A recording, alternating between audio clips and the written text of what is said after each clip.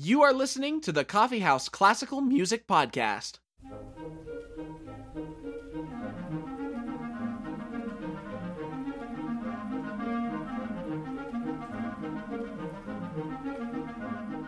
Hello, everybody, and welcome to the 9th episode of the Coffee House Classical Music Podcast. My name is Asa. And I'm Allison. Today, we're going to be talking about Percy Aldrich Grainger, one of the most well-known composers of his time. Percy Aldrich Grainger was born in 1882 in Melbourne, Australia, one of the few composers that we really hear of from that part of the world. He spent his early childhood in that area. Now, he was homeschooled by his mother, who is a lifelong lover of all things art and literature, and it said that she inspired his own love of the arts. His mother influenced his life in many ways, but this love of arts is one of the ones where, of course, we see him in the public eye. He also gained a sort of fantastic view of his life from a love of classic legends, like stories of Camelot, of slaying dragons. He said once himself that the Icelandic saga of Grettir the Strong was, quote, the strongest single artistic influence on his life. Now, musically, he received lessons from several tutors in various subjects, and he made his piano debut when he was 13. People were very impressed with his performance, little Percy the Prodigy, and raised funds with a benefit concert to send him to the Hoch Conservatory in Germany to further his musical education. Now, this time, many young composers were being shipped off to Hoch to learn music, and Grainger made many of his lifelong friends with English composers while he was there. In 1901, when he finished his education at the conservatory, he, instead of going back to Australia, moved with his mother to England and stayed there from 1901 to 1914. During this time, he primarily gave piano lessons and was a prolific piano performer during this time. He performed brilliantly both the works from the standard repertoire, so things from Bach and Beethoven, etc., as well as his own original compositions. He also spent a good deal of time collecting and arranging English folk songs. During this time period, while he lived in England, many of his iconic works were arranged based on these English folk songs, such as Handel in the Strand and Molly on the Shore. Now, in the past few episodes of The Coffee House, we've been talking a lot about Germanic tradition and Germanic Western music in the style of, Beethoven, Brahms, Dvorak, all those great people, and how a lot of these composers purposefully sought to incorporate cultural aspects of their home nations into their music. So this whole trend is all about European nationalism. The late 1800s and early 1900s were incredibly tumultuous for Europe politically, because at the beginning of this period, Bismarck in Germany had unified Germany into one nation from many separate territories. And because of this, the rise of the German and Prussian Empire was paramount, and it was becoming this amazing, massive, powerful nation. And of course, at the end of this era, in 1914, we encounter the tumultuous, monumental world wars of the 20th century. So, how does nationalism and music really fit together? Well, nationalism gives people faith in their nation, and by extension, their nation's cause, unifying these people across religious, across ethnic boundaries into the nation of Germany, of France, of Italy, of England. If the culture of a nation was something to be proud of, then it was, therefore, worth fighting for. And then one way to promote a national culture was through music. And that's why we see so much nationalism and nationalistic music from almost every country and region, especially in Europe, during this time period. And so obviously Grainger was very interested in this nationalistic movement with his research in folk songs. However, it kind of hypocritically almost, when World War I began, he moved from England to the United States and actually became an American citizen in 1918. I mean, I might move out of a war zone Yeah. if I had the choice. Many of his British friends did feel that he was abandoning their country, but he claimed that it was really for the benefit of his mother. While he was in America, he did continue writing his English folk song arrangements and compositions. He definitely wasn't shunning his country. He held a lot of jobs while he was in America, including being a saxophonist and an oboist in an army band for a couple years. And he created piano rolls and gramophone recordings of his own music while publishing compositions as well. He also continued on as a piano soloist during this time, frequently playing Country Gardens, one of his most famous little short piano jaunts, as his encore.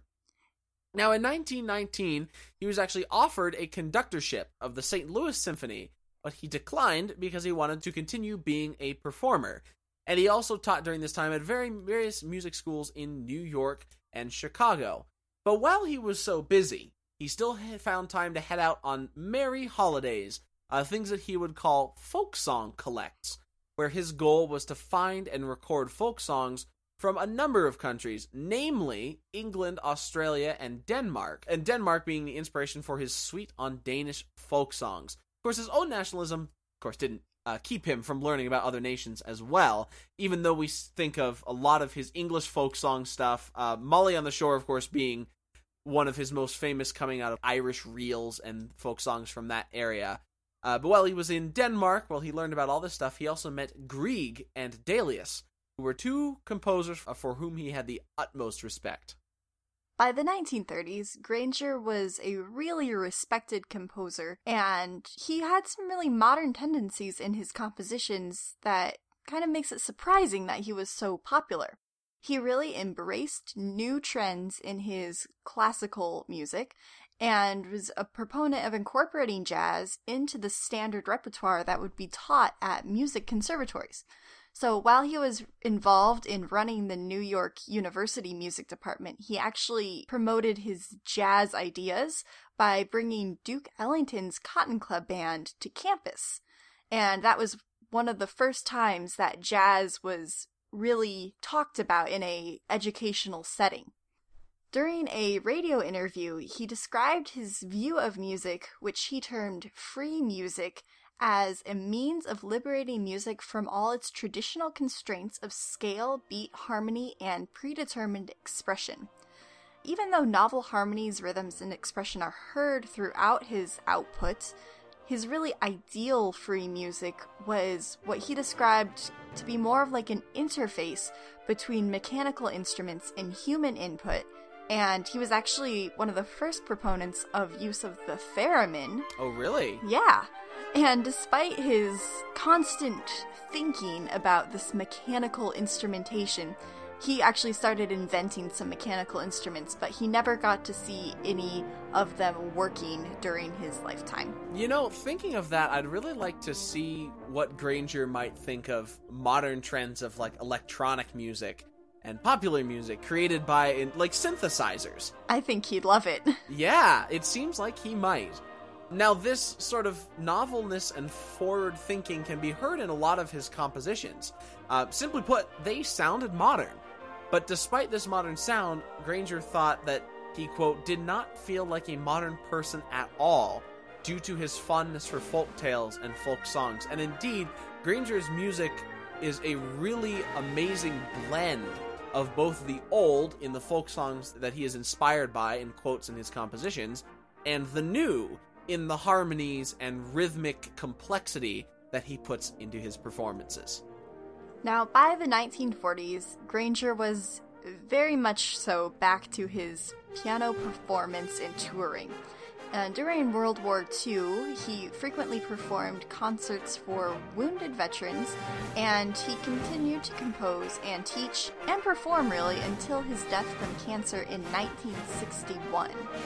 During the 40s, he was quite excited about his musical output, and his life, really. And so he came up with the idea to construct a Grainger museum in honor of himself in Melbourne. And so he came up with a lot of artifacts from his youth and preliminary scores and sketches of his music.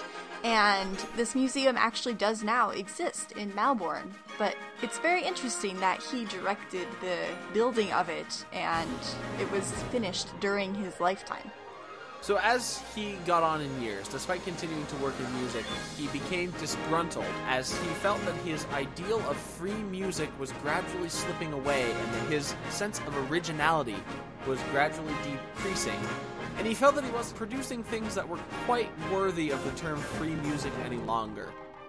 He unfortunately describes his entire life's work as a failure, saying, quote, "I have never been a true musician or true artist.